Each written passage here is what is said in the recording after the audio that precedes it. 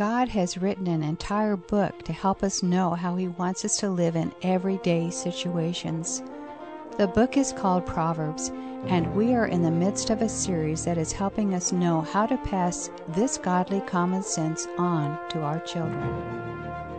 Today, our study leader, Dave Wurtson, continues our discussion of what it means to be a good neighbor. If you follow all the proverbial principles, can you expect everything to go well? As we join Dave, we will discover that even good, godly neighbors can go through tough times of intense pain and testing. The book of Proverbs says if you're walking away from God, if you're walking away from a life of skill, if you're not allowing the Holy Spirit to help you to live according to these principles, you're headed for disaster. And the tragedy is that a lot of people that are doing that, it's like they've taken a moral tranquilizer. They're asleep, they're lackadaisical, they think everything is going along well, but it isn't. Tragedy's going to strike. And oh, what a dread it is to face tragedy without God. Now, to balance that off, the Scripture will say that we as believers can face suffering, we can face crises, but I'd rather go through crises and suffering with Him and have Him be my daddy, even when I don't understand Him, than to be someone who's alienated from God, who can't really call Him your Father because you've never been born into His family, and to have to face His judging tragedies and suffering that He will bring. The Scriptures do teach that God will allow suffering to severely discipline those that are rejecting Him. And that's the dread that it's talking about here in verse 25. This sudden disaster, this ruin that can overtake the wicked. There's no need for you to have that dread. The book of Proverbs is saying that you can trust in the Lord with all your heart. You can build your life on a reverent relationship with Him. Now we change gears a little bit and talk about just some real practical everyday things. And I'm really concerned about this. You can wonder, why don't unbelieving people receive Christ? And I want to share with you what I believe the number one reason that Satan really uses as far as our responsibility is concerned, why unbelievers don't receive Christ. Because of this phrase. They say they're a Christian, but. They say they're a Christian, but. And I think all of us, when we look at these next portions of the Scriptures, we need to ask ourselves, what are we known as in our community? Now, Satan's going to constantly try to twist that. Satan will constantly try to produce a lie, and we can't help that. There are going to be misunderstandings. But I want to ask you a question. What does our community think? You know what we have a tendency to do? The church did so-and-so. The church made a mistake at so-and-so. The elders and deacons made a mistake at so-and-so. It's easy to talk like that, but I want to share something with every one of you. You know who the church is for your friends? You. And much more important than that, you know who Jesus Christ is for your friends? You. If you claim the name of Jesus, if you claim to be His child, then you are Jesus Christ for your friends. And you know where the rubber really needs to meet the road? Tomorrow morning in business. And that's what the Bible talks about. Some of you have the idea that the Bible talks about all these holy things that you relegate to Sunday morning, and you live religious for about 2 hours from 9 o'clock to 11 o'clock on Sunday morning, but that's really all that the Bible has relevance to. I've got news for you. The Bible is all about business ethics. It's all about living with your neighbors. It's all about courts. It's all about city council meetings. It's all about those management meetings that you get into. It's about labor management negotiations. It's about interrelationships on school boards. It's about working with teachers. The Bible is about Monday morning living. And we begin with the principle that you would read and say, that's no big deal, but let's look carefully at it. We want to look at some neighborhood ethics. The first thing I want to warn you about is beware of the tomorrow fraud. And I want all of us to ask ourselves this question. Are we a mañana person? Let's look at it. It says in verse 27, we just come from this high, lofty spiritual principle. Verse 27, verse 26, for the Lord will be your confidence and keep your foot from being snared. So here's a person who's really putting their confidence in the Lord. How does that person who's really trusting the Lord look on Monday morning? Maybe they sing with a beautiful baritone Sunday morning, but what about Monday morning? The writer says, don't withhold good from those who deserve it. And the Hebrew text literally has, don't withhold good from the rightful possessors of it when it is in your power to act. Now, this covers a lot of bases. First of all, it's saying as we come in contact with needy people, legitimately needy people, not people who can work. The Scripture has another principle for them. If you don't work, you don't eat. But as we go through life, we come across people who have needs along the road of life. This parable of the Good Samaritan is a good example of this in Luke chapter 10. The question was asked, who is my neighbor? And this whole section here is about neighbors. And the Lord says that your neighbor is the person that you are confronted with as you go through the journey of life who needs your help. And you have the power to act. And what it says is, if you have the power to act, do it. Now, don't feel guilty about what you can't do. You see, the problem is we look at millions of people starving in Ethiopia, and we go into, our computer gets overloaded, it flashes out on the screen, can't handle it, so we go right on and forget about it. So we don't do anything. We also don't do anything for some of the needy people that we're confronted with every single day. The skillful, wise person realizes they're not going to set everything right in the world. Only Jesus can do that when he comes back. But that doesn't mean that we don't do the good now, in this moment, at this time. If somebody needs our help, we meet that need. I want to encourage you, you have a lot of that in your heart. In fact, I came from the Northeast where you don't even look at people in the eye. You mind your own business. You do your own thing. When you go to New York City, you walk fast and you carry a big stick. And you've taught me a lot about caring and about even recognizing strangers. And I want to motivate you in that. When you go to the hospital, when somebody has a need, some of you could have tremendous ministries. Some of you enjoy visiting people in the hospital. You can go to the hospital and you could spend almost all day long at the different hospitals just meeting needs. You never know the effects that that's going to have on someone's life. You can do the good. It's not a big thing. To be honest with you, Satan tempts me a lot because I always wanted to be a doctor. That's what I wanted to be when I was a kid. I've shared that honestly with you. And a lot of times the devil brings into your mind, why don't you just drop it all? You could get into medical school now. You've got all this training. Why don't you just drop it all? Then you could really meet needs. And the Lord Jesus reminds me again and again, David, it's a teamwork. You've got guys in your church that meet those other needs. And you've got to strengthen them. But there's a role that you need to play. And in the ultimate scheme of things, what I've gifted you to do is very important. And when you talk to me over a bedside, there's tremendous power there. And brothers and sisters, what I want you to realize is it's not just a preacher power. It's a believer power. You all have that power. That's what this verse is talking about, being a good neighbor. And I want to challenge you. We will have to build monstrous churches. We'll have to start new churches all over the area. The Holy Spirit would move in a mighty way if we allowed the Spirit to help us to be good neighbors. Because a church family builds confidence in the message of Christ, not so much by what I do in this moment, but what we do out there Monday morning as we meet those in need that need our help. Who are the people that have a right to your help? Who are the people that have a claim on your life? And I want you to notice something. It doesn't say it's a nice charity thing for us to give to those in need. It uses a word that's Baal, the masters of it. You know what the Scripture is saying?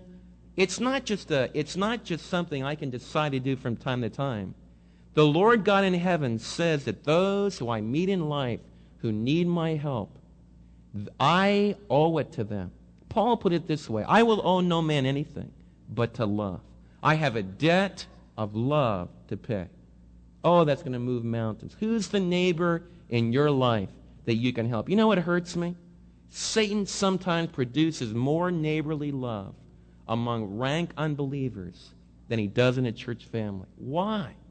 Because Satan knows if he can create a false neighborliness among unbelievers, and if he can destroy neighborliness among believers, then he can destroy the authenticity of the witness of Christ. And so we need to join together and just pray to the Lord to help us to be good neighbors.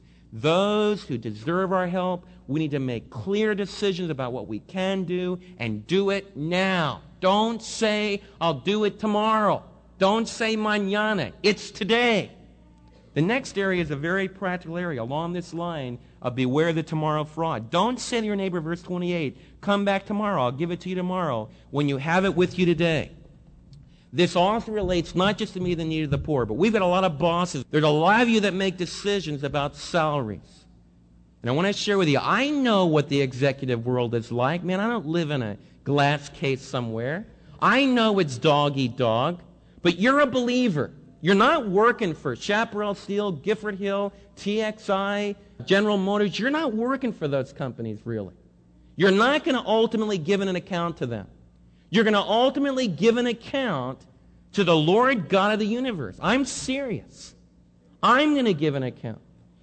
And what this text is saying is pay a fair wage. Now, it's not saying to pay illegitimate wages, because labor can make the same mistakes as management can. But we as believers need to rise up above all this and be representatives of a king who does things right and fair. And deep in your heart, you know what is right and fair. And what the Lord Jesus is telling you, if you have the power over people and your responsibility for salaries, it says, first of all, pay them on time. Pay them on time. If you have the capital, don't invest it out, make a lot of interest, and put off your employees. It's wrong to do that. In the ancient world, it was a very, very clear thing. You see, in the ancient world, I would go and work for Boaz, for example, in the book of Ruth. The book of Ruth pictures a scene where everybody's working out in the field. Boaz, the owner of the field, comes out, and they say, may the Lord bless you, and he says, may the Lord bless you. What beautiful labor relationships. But they would work all day long, and then they would be going home. And on the way back home, they would need to purchase a great big loaf of pita bread. They'd have to get some beverage for their family. And Boaz was supposed to pay them. If a guy worked all day in your field, don't put him off. Pay him before he leaves. And what the writer tells us in the law, in the book of Leviticus, it says you pay him because he's depending upon it. Very important. You see, as you move up in management, you don't need all that you get. Some of you, have money in the bank and you have CDs and you can weep and wail about how helpless you are. You're not really helpless. There are people that are working with you. They don't have a dime ahead. They're just living from one thing to the next. In fact, a whole lot of people are like that. And the book of Proverbs is saying, if you're in business, if you're a born-again believer, never say mañana when you can do it today. Now, it's not saying sometimes we can't. It's saying if it's in the power of your hand, if you can do it, don't ever put someone off. You see, there's power in putting someone off. There's power in saying, oh, you come back tomorrow. That's what officials like to do. If you lived in South America, those of you that have been missionaries in South America, the whole culture can be mañana because it gives you power over somebody. And it's all manipulation. It's wrong. We do the same thing here in the States. What it's saying is that a skillful born-again believer that's living wisely will never put someone off if they've got the ability to meet the need today. Try that. Some of you are going to be in management meetings. You stand up for that, and it'll cost you. Because I know the world works. Man, I need to watch out for what I got. Man, I need to hold on to what I got. Man, everyone's trying to really wipe me out. You're right. Everyone is trying to wipe everyone else out. And we need to rise up above that. The book of Proverbs is saying it's a very simple thing, very clear. Don't say to your neighbor, come back later. I'll pay you tomorrow. I'll give it to you tomorrow if you have it today. When somebody works for you, give them a fair wage. Give it to them on time. Beware of all that's fair in love, war, you all heard that, and friendship. The next verse talks to us about what I think is the greatest traitor in all of life. It's become very famous in literature when Julius Caesar says, "Et tu, Brutus," you too, Brutus. And that hurt more than anything else. It's not the dagger of an enemy that kills you. It's the dagger of a friend. Brothers and sisters, friendship is one of the most vital, one of the most special things that God can give us. The wise man will have some intimate friends, friends that really trust him, friends that really depend upon him. And what the book of Proverbs says in verse 29 is, don't ever cultivate harm against your neighbor while he's living trustfully near you. What it's saying here is, don't wipe someone out who's depending upon you. I want to share something with you. Friendship is built upon trust. This church family depends upon trust. And I want all of you to stop and ask yourself, do you trust one another? Now, I, more than anybody else, know what's going on in this church family because I listen to you by the hour. And if I told what was really happening in lives, because it's true of any group of people, some of you would say, man, the whole human race is messed up. And they are. And it's only the grace of God. In fact, I think one of the greatest temptations for a pastor is that he gets down on his people. He doesn't hope in his people anymore. He doesn't believe in his people anymore. And I constantly cry out to God for as I have to deal with the wrong side, many times with sin.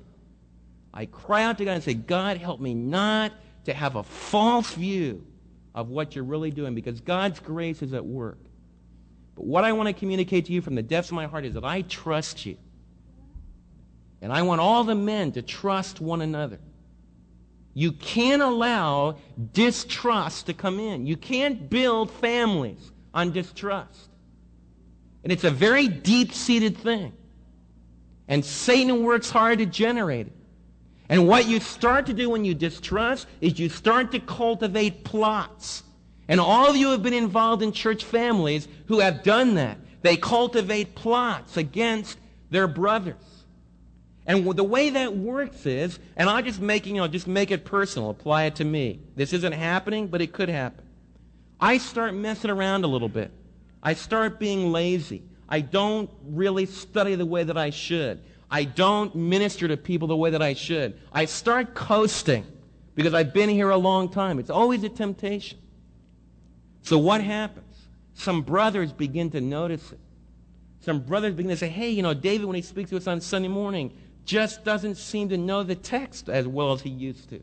Or he seems to just be giving us warmed over material. It doesn't feel like he's been into it this week. And you start to be disturbed about it. What do you do about it? You know what Satan tries to get us to do? He tries to get us to go to this brother and say, hey, did you notice that there's this problem with the pastor? Have you noticed that he just seems to be lazing off? And then you talk to this brother, and then you start having a prayer meeting about it. And you know what happens sooner or later? The pastor has to leave because the whole church family is torn apart. And some of the people are really committed to the pastor, and some of them aren't committed because they think he's lazy. And the whole church is torn apart like scissors. It's cut right in half. You say, oh, that could never happen. It happens all the time. You know why it happens? Because nobody has the courage to trust their neighbor. You know what it means to trust your neighbor? If I'm ever flaking off, you know who I want you to talk to? Me. If you ever think I'm flaking off, you come and talk to me. Because that's what I need. I need you. I need the men in this church. I need the women in the church. I need all of you. You need me. And you need me to deal with you in confidence. I'm using myself as an illustration, not because this has come up. My own life, it's never come up. I don't think the Lord thinks I can handle it very well. But it could, and it does come up with others. And I want all of you to ask yourself, do you plot harm against a neighbor? You know what it means to plot harm against a neighbor? You lose your trust in your neighbor. You don't believe in him or her anymore. And what do? You start talking to this individual and that individual. The book of Proverbs says, don't ever do that. Why? Because friendship is built on security. You see, if you're my friend, I trust you. I've even told, when I've gone away and spoken, I said, I really believe there's men and women in that church that would be willing to die for me. And hopefully I would for you. Because that's what a family of brothers and sisters is about. And if we have that kind of family commitment to one another, then let's watch our tongues. Don't plot harm against a neighbor. And you are. You are if you don't deal with your neighbor face to face. And I'm talking about a very strategic thing because it's the hardest thing for you to do and the hardest thing for me to do. In fact, many great men that I've met, some of the most powerful preachers that I know, they can go face to face with 2,000 people and love it. But they can't go eyeball to eyeball with one man or one woman in a time of confrontation. And they plot harm instead. They ignore, they talk, and people kind of ooze away. And it's wrong. Isn't the book of Proverbs getting into Monday morning living? Boy, it gets into my life. And all you need to ask yourself today, is there a neighbor that I'm plotting harm against? Is there a neighbor that I don't love like a brother and sisters in Christ? Is there a neighbor that I need to go to because I have a problem with them and I need to confront them? If I don't get satisfaction then I need to bring others in to try to restore them, not to harm them. I might even have to bring an entire church family in to try to restore, not to harm, because we never, never, never dissolve this friendship, trusting, brotherly, sisterly relationship. And boy, if the Lord taught that in the Old Testament, then how much more does he teach it that we become members of this beautiful, Christ-like body of Christ, the bride of Christ for which Christ died? All you need to ask yourself, am I plotting harm against my neighbor? Don't plot harm against that individual who is depending upon you, who trusts you. Neighborhoods, churches, cities, schools are built on trust. Don't ever plot harm against your neighbor. Thirdly, beware of I'll see you in court. You know what my first response is? Let's go to court. How many of you have ever felt that way? Come on, you all have. Watch out for that. Our whole society right now is being torn apart. Let's go to court. You can listen to some of the dumbest cases you've ever heard. Because our whole society says, if I can make a buck, I go to court. Now, sometimes you have to go to court when you hate to. It's not saying don't ever go to court. In fact, it says if you've done wrong, if you've gotten in a bad deal, if you've really done wrong, get out of it as quick as you can. Go and scream and holler and kick and yell and bug them to death and get out of it. Pay them off. Do it quick. But what it says in this text here is, don't go to court if someone hasn't done you any harm. It says, don't accuse a man for no reason when he's done you no harm. And one of the applications of this verse, the word that's used of accuse is a courtroom word. Don't have a reeve. Don't have a court case against someone for no reason. Be fair. You know, there's an amazing little phrase. If I were in their shoes, what would I think? Works in a marriage a lot. It works in business dealings. I'm not saying you don't ever go to court, but don't ever, ever, ever go to court just to make a buck. You say, oh, I would never do that. It's a temptation. And we can easily do it. And oh, how we need to be careful of that. And it's a shame. The courts are ordained of God. The governments are ordained of God. And we need to be very careful that we use the government for proper, just causes. The Monday morning world. Don't go to court lightly. Beware of I'll see you in court.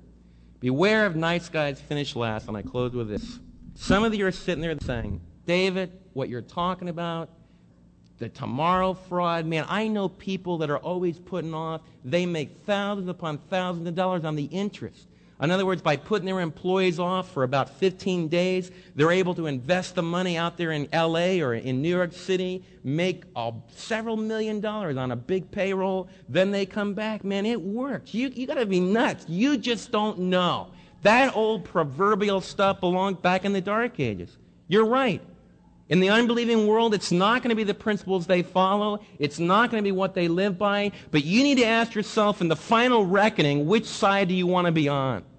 Second of all, you say, David, you got to realize sometimes you got to watch out for yourself. I know it might violate a friendship.